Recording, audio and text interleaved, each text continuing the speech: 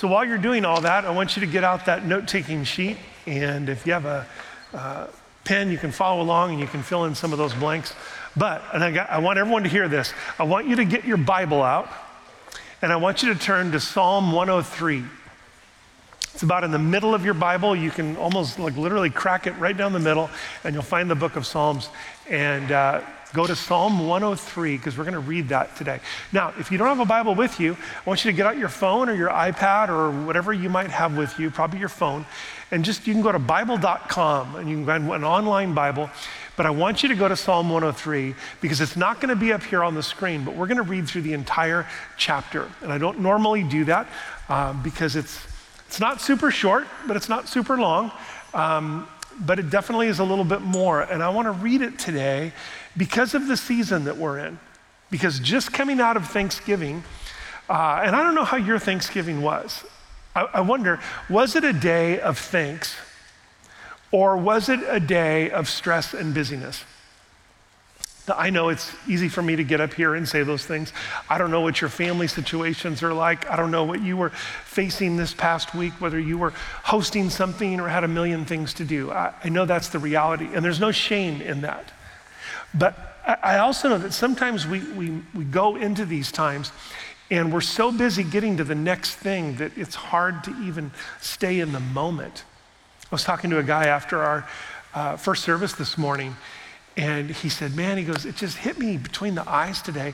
He said, we got done with Thanksgiving dinner, and it was like, all right, pull out the Christmas stuff, and we worked the whole rest of the day. And he said, I never actually paused to be thankful. And he goes, it's not that I'm not, but I realized it was, I don't have time to live in the moment. I have to go on to the next thing. But what if we intentionally put some breaks or some pauses, especially as we head towards Christmas, to actually take a breath and experience God's peace and God's joy? Could be something that would be not only kind of fueling for us, but it could actually do that kind of restoration in our own soul. And so now that Thanksgiving is over, maybe we can kind of step past, well, we have to be thankful on that day, and here we're in that week, but actually just look ahead to how do we live constantly, not just during this season, but how do we live with a heart that is thankful? About a week or so ago, I was putting this message together, and I was doing some writing, just doing some research, and that's what this message is going to be today. And I woke up early one morning, and it was probably the middle of the night, you know, those moments when you just kind of wake up. And this message was going through my brain, and it was like, well, what am I thankful for? It's one thing to talk about gratitude, but like, what am I grateful for? And I know that maybe sounds like a phony pastor thing. It's like, really? Did you wake up? It's like, yeah, I actually did. And so, of course, I thought of a few things that I'm grateful for. Really easy to do that, and you probably can too, just right off your top of your head. Thankful for my family, I'm thankful for my wife, thankful for my grandson, thank you for my dad, I'm thankful for the home that you just have these things. And I just felt like the Lord was kind of poking at that, going, go deeper. And it wasn't that thing like, what you named is just like doesn't matter, like get some more important things. It wasn't that. But it was actually taking a look at what I had even thought that I was grateful for, and the question of, well, why am I grateful for those things? Why am I grateful for my wife and my family? What is it about those things that touches something deeper in me? And so it was this push to take it the next step. And I want to dare you today and challenge you as you think about those things that stir your heart of gratitude, to even go deeper and to be curious about, why do those things come to the front? Why do you name those things? Why are they there for you? And so that's kind of what today is going to be about, is digging a little deeper in that. And I'm going to give you a challenge at the end that I hope will establish some new rhythms in your life towards gratitude. But we're going to start by reading Psalm 103. And again, a little longer passage today. That's why I want you to follow along. It's not going to be on the screen. And this was written by King David. And I want you to catch his words. But even beyond that, you remember when you were in literature class in high school and college, and your professor or your teacher would go, yeah, I know they wrote that, but what's behind the words? What's behind it? And as we read this today, I want you to be thinking, What's behind? What stirred David's passions and his faith and his praise and his heart?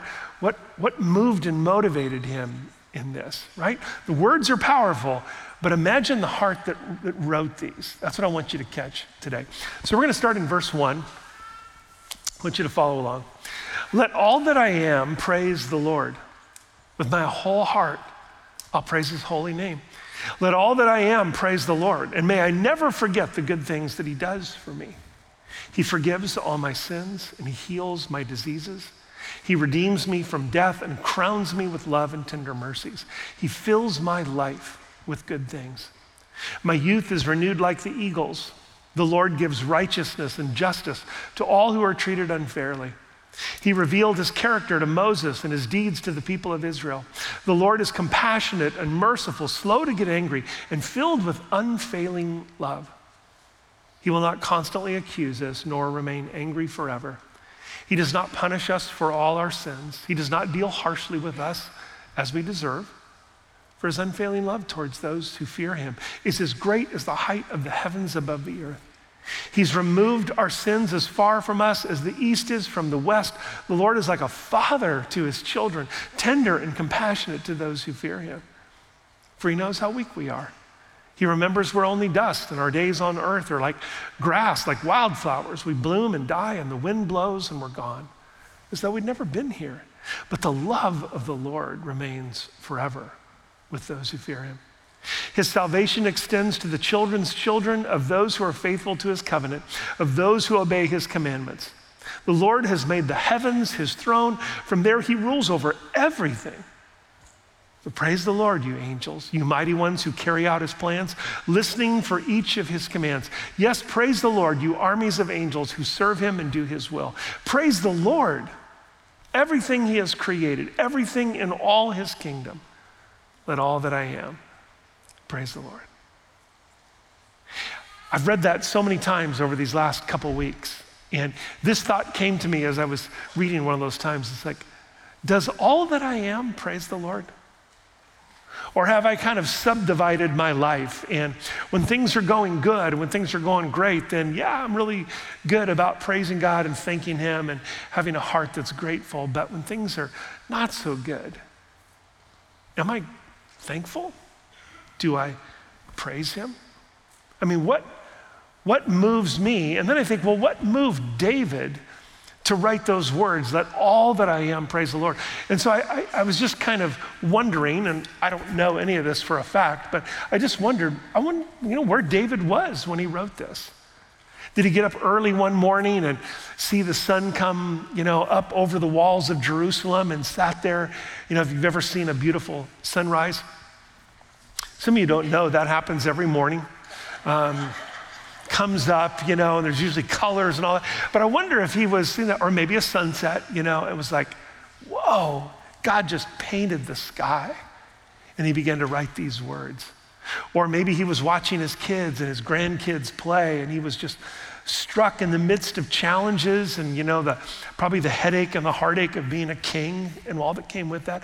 Seeing his family gathered around him, probably just thinking, man, I'm the most blessed guy in the world. I don't know.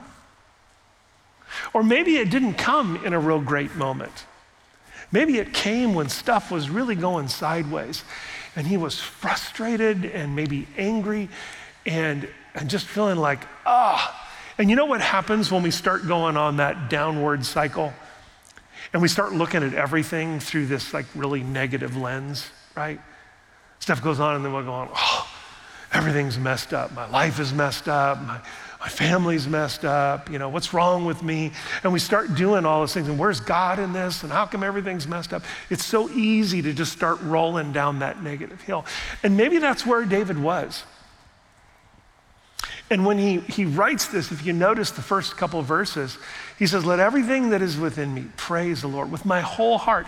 Some versions say this, I'll praise the Lord. Oh, my soul, praise the Lord. Like he's talking to himself. He's talking to his own soul. And I wonder if he was in a negative place, if his soul was going, whoa, whoa, whoa, time out, time out, time out.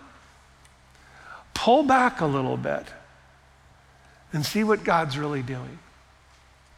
Have you ever heard that old saying? This guy said, I complained because I had no shoes until I saw a man with no feet. You ever heard that phrase? It's like someone who's complaining and looking at their situation and going, it's this and it's this. And then the lens backs up a little bit and it's like, oh, yeah, some people walk a much harder path. Suddenly my situation gets put in context. And maybe this was one of those things where David's lens backed up a little bit and he went, you know what? My God has forgiven all my sins. And my God is the one who crowns me with love and kindness. My God is the one who is so good and doesn't hold my past against me. Let all that is within me praise his name. Maybe that's what it came out of.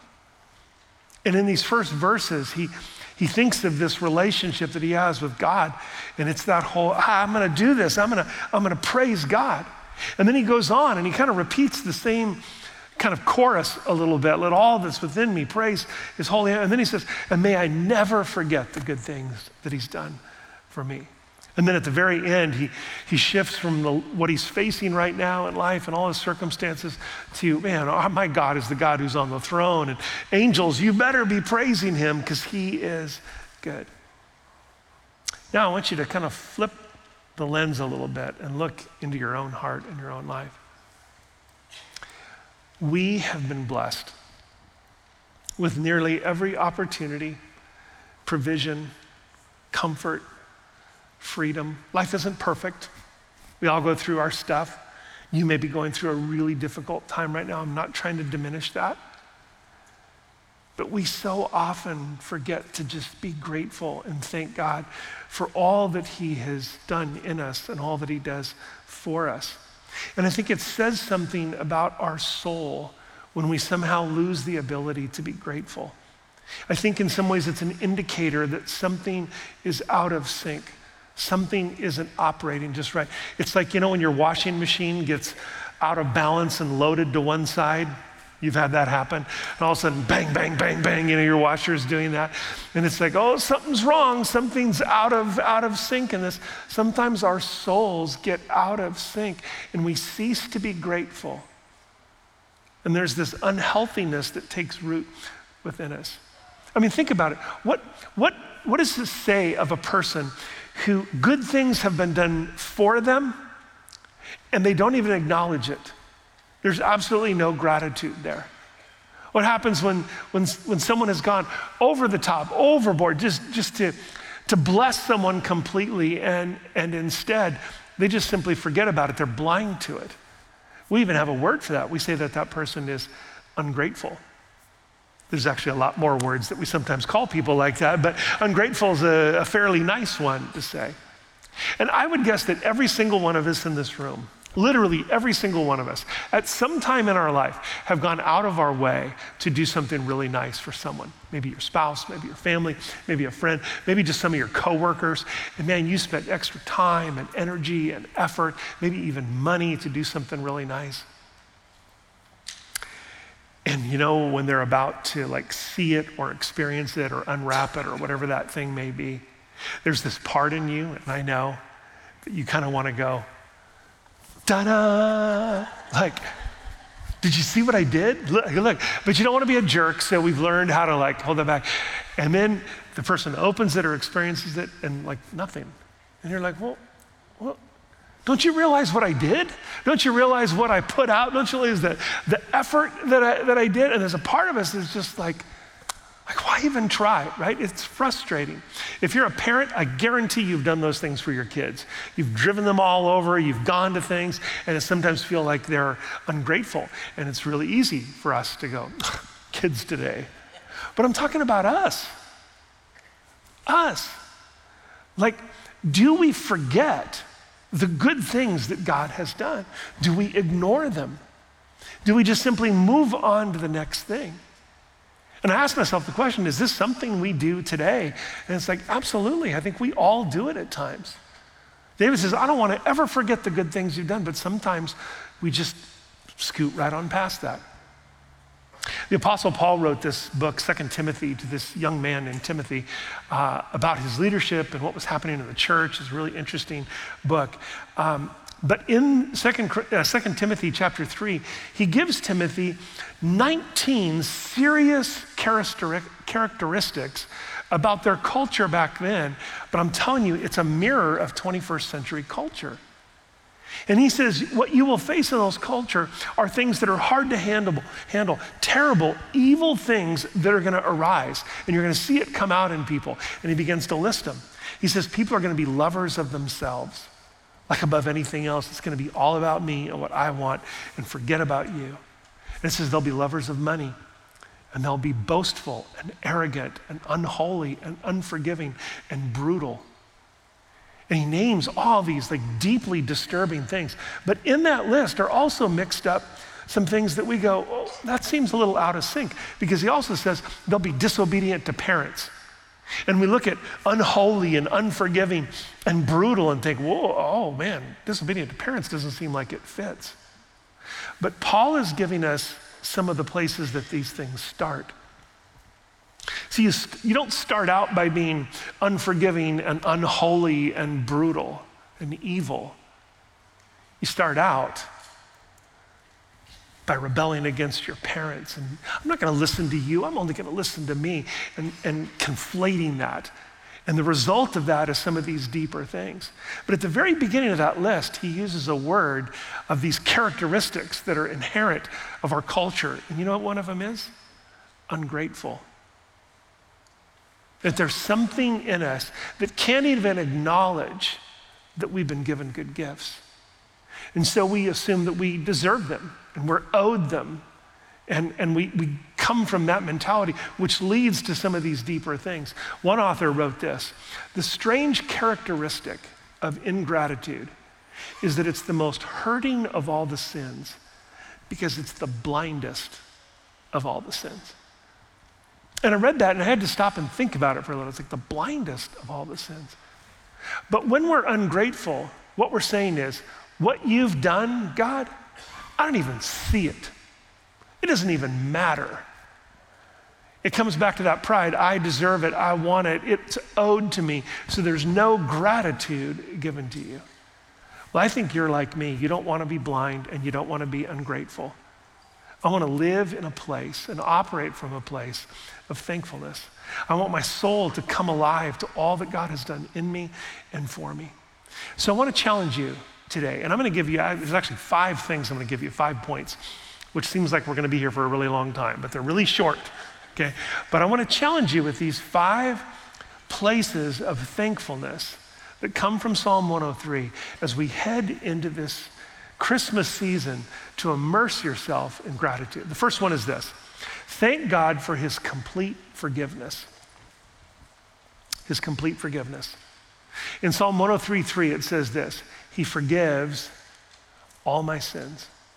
Now, some of you have your Bible out. Some of you just have the note sheet. But whichever one you have, I want you to circle the word all. And I give you permission to write in your Bible, to circle the word all.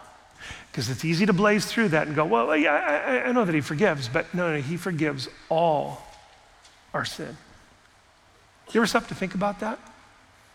You see, one of the powers of that statement right there, one of the things that makes it so deep, is that it makes us recognize when we say that there was sin to forgive in the first place. That we are sinners saved by grace. We have a song that goes along with it, right? Amazing grace, how sweet the sound that saved a what? Wretch like me, right? I once was blind, but now, once was blind, but now I see. Was blind, but now I see. So these powerful words, but we recognize that we are sinners saved by grace. There was nothing we could do. We couldn't somehow fix ourselves. We couldn't be our own savior. We couldn't be our own rescuer. We needed Jesus, and we still do. Someone a few years ago tried to rewrite the words of that song, and they put, amazing grace, how sweet the sound that saved someone like me. Sorry, we were wretches. That's the case. Sin wrecked us, but Jesus has come to offer complete forgiveness, and it's easy to forget that. Look at verse 10 of Psalm 103, David says, he does not punish us for all our sins. He does not deal harshly with us as we deserve. You know what? We can thank God for that. I'm sure all of us have been in a situation when we're facing something and we kind of go, this is so unfair. There's no justice here. And you may be absolutely right. You may be facing a situation that is completely unfair. And I'll tell you, that is a really hard place to be. I know. But have you ever kind of flipped the script and asked yourself this question? What if I really got what I deserved? What if God paid me back equally for my sin, for my rebellion, for my stain? What if he actually gave me what I deserved? Man, that's an eye-opening, kind of challenging question. Kind of scary to think if I really got what I deserved. But in verse 12, he tells us this: our sin has been removed as far as the east is from the west. So I want you to think back. I want you to think back just even to this past week, then this past month. Then think of what life would have been like if God had never forgiven you, if you carried around the weight of your sin. You might even want to just kind of play the recording of 2023 and how your life has been and the things that you've done, the choices that you've made, and recognize that he has forgiven all of your sin. Write this down for number 2. Thank God for his healing. Thank God for his healing. The end of verse 3, David writes this, and he heals all my diseases. When we thank God for healing, it means that something needed his touch in our lives. And I wonder, were you sick this year? Chances are some of us in this room were really sick. We faced some very difficult health issues. And what's impressive to me is that David doesn't write, he diagnoses all your diseases. Because we have great doctors and great medical teams and great specialists who do a great job at saying, this is the cause. But the Bible tells us again and again that he is our healer. And guess what? God does use doctors and specialists and medicine and all those things. But ultimately, he is the great physician and he is the one who heals. But here's the other side. David isn't just talking about the diseases of the body. I think he includes that. But remember at the very beginning when he goes back and he says, I'm going to praise the Lord with all that I am, to my whole heart, or as some versions say, oh my soul. He's talking to the deepest, innermost parts of his life. And he's pointing at himself going, hey guys, remember all that God has done, and we're going to praise him for this. But in talking with his soul and the healing of diseases, you realize David's saying, God, thank you for healing the diseases of my soul. Those inner things that a doctor could never diagnose, that a medicine could never cure. Inner diseases of hate and pride and revenge, stubbornness and bitterness, lust and envy. He's going, God has been doing a healing work in me. And that's why gratitude is such an incredible indicator of the state of our soul. And when we find ourselves living in that place of being ungrateful and unthankful, there's something that's polluting us deep inside. And God wants to expose that and heal that. Write this down for number 3. Thank God for rescuing me. Thank God for rescuing me. Verse 4, it says this, he ransoms me from death. Some versions put it in a much more graphic way. They say this, he has rescued me from the pit. From the pit. Doesn't that sound like a great place to be? Where do you hang out? Well, I'm in the pit right now. We even say that, this is the pits, right? We use a phrase. But you know what that word means? It literally means to be in ruin, to be in destruction or in corruption. That he saves my life from the pit, from that place of destruction. And it's a twofold kind of reference. It's a reference to the moment of salvation. That we remember when we were lost, when we were stuck, and we could not save ourselves. We could not be our own savior. And the Bible says that we were in that place of pit. Sin had separated us from God. And Jesus came and he went to a cross and he gave up his life and he took it up again on the third day, resurrected from the dead to bring us life and forgiveness and hope and a reconciliation to the Father. And we can say, thank you, God, for that. One of the prophets says, don't ever forget the pit from which we've been rescued. What a perfect picture of where we were. You remember about 10-ish years ago, there was this group of 33 Chilean miners. They actually made a movie about it, and they were trapped underground, like a mile underground or something. It was this crazy distance. And it didn't matter how smart they were, how educated they were, how strong they were, how often they went to the gym, how passionate they were stuck. And there was no way that they could rescue themselves. Literally impossible. And if you saw the story, they eventually were rescued and all those things happened. But I think it's sometimes hard for us to think about being in a position where we cannot do anything. Because I think most of us, and I'm with you, there's that part, it's like, well, there's gotta be something I can do, right? We even say that. Well, like, what can I do? And what we kind of believe is there's something we can do. There's some little piece that we can rescue ourselves. I will be the first to admit that I would call it like a Superman complex, okay? I don't know if that's a psychological issue or not, but here's the thing. There's this part of me that thinks in these weird situations, I think I could survive. I think I could make it. So recently I was on a plane flight. I was on our mission trip and had to come back early. So I flew from Tijuana to Fresno, but you can't fly direct. So I flew from Tijuana to Guadalajara and then all the way to Fresno. So it was a whole day of flight. That's when my eye went bad. All those things happened. So I was sitting and paid a little extra to sit in the exit row, the emergency exit row.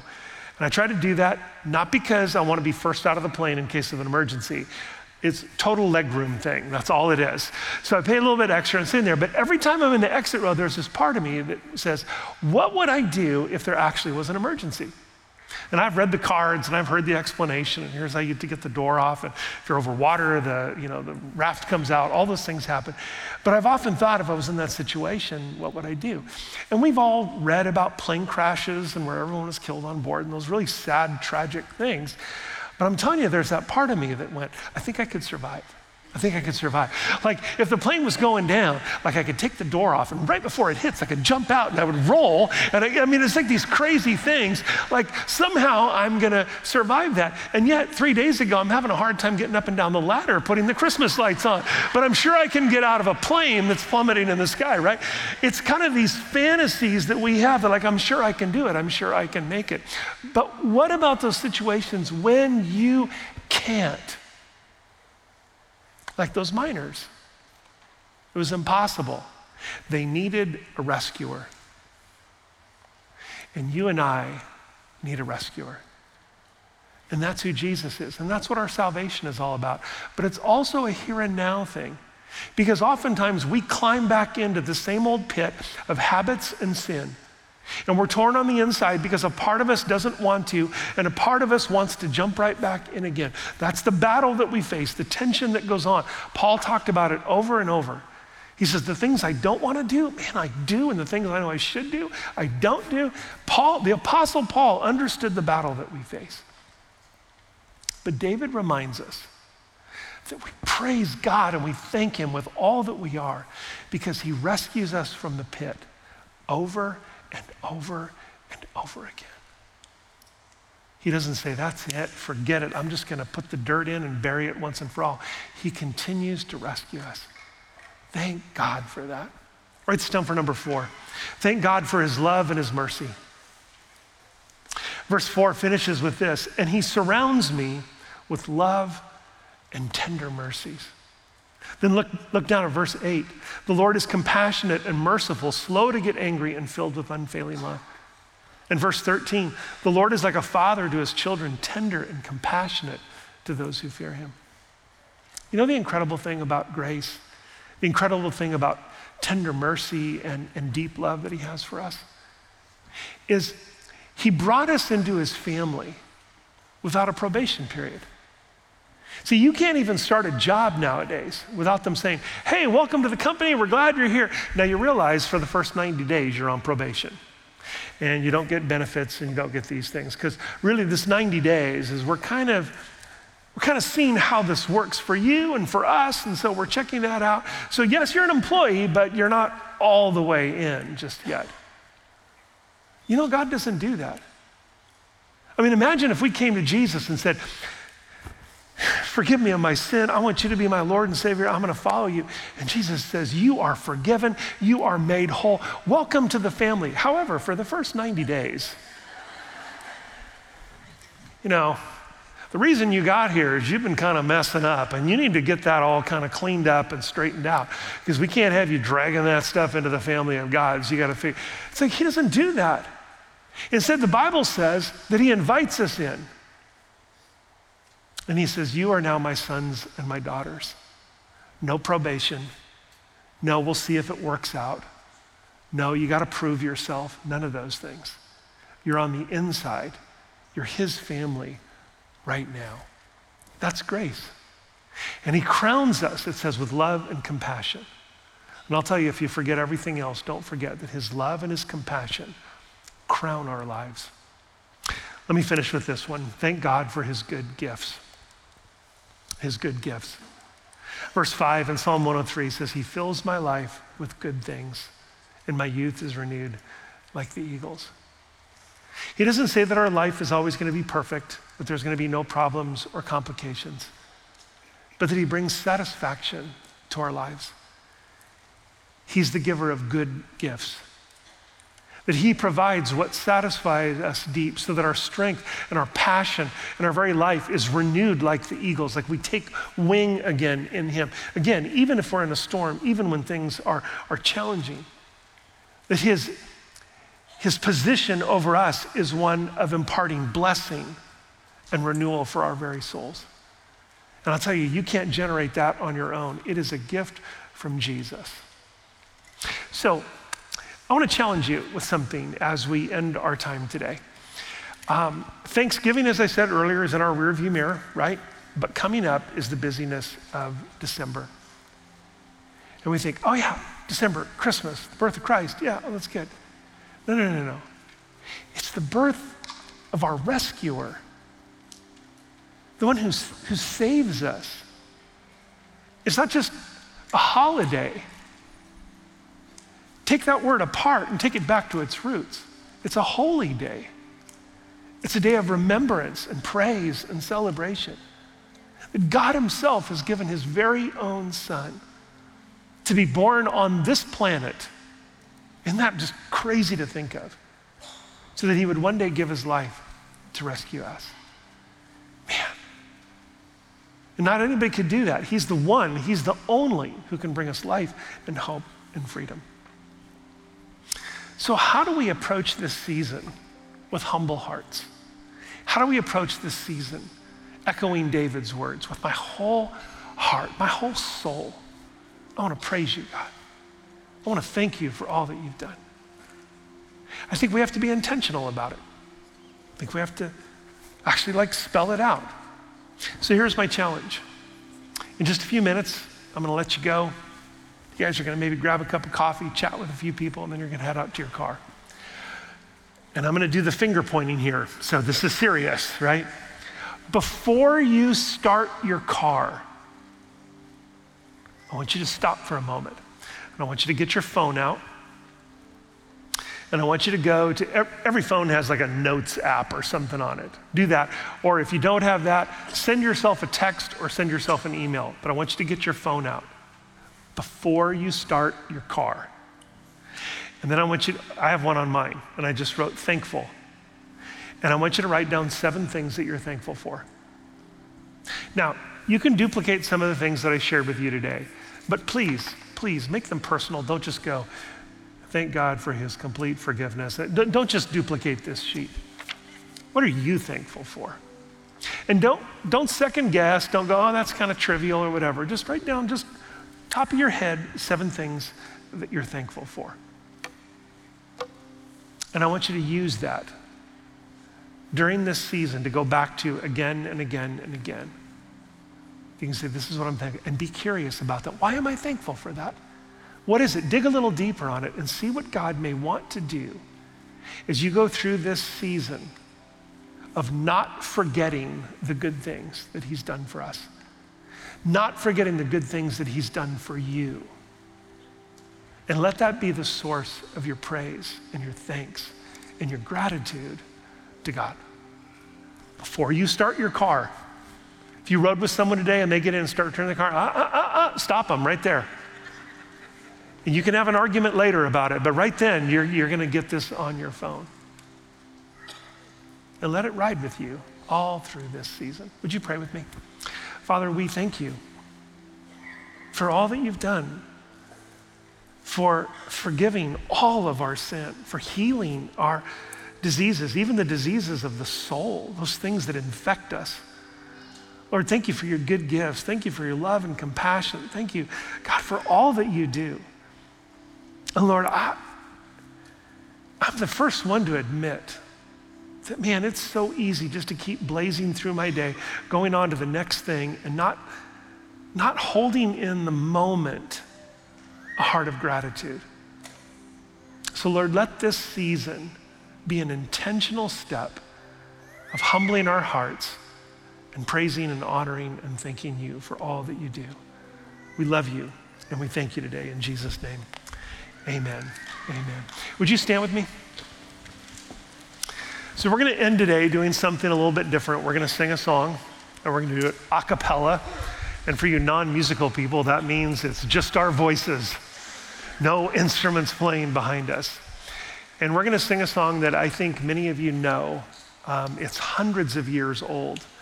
And it was written as really just a brief moment of thanks and praise to God. And it's called the Doxology. But if you don't know it, that's okay. But this song has special meaning to me growing up. I remember my grandfather singing this at Thanksgiving and at Christmas and family times. And it was just this, we're going to stop before we do anything else and we're going to thank our God. So would you sing this with me? Praise God from whom all blessings flow. Praise him, all creatures here below. Praise him above, ye heavenly hosts. Praise Father, Son, and Holy Ghost. Amen.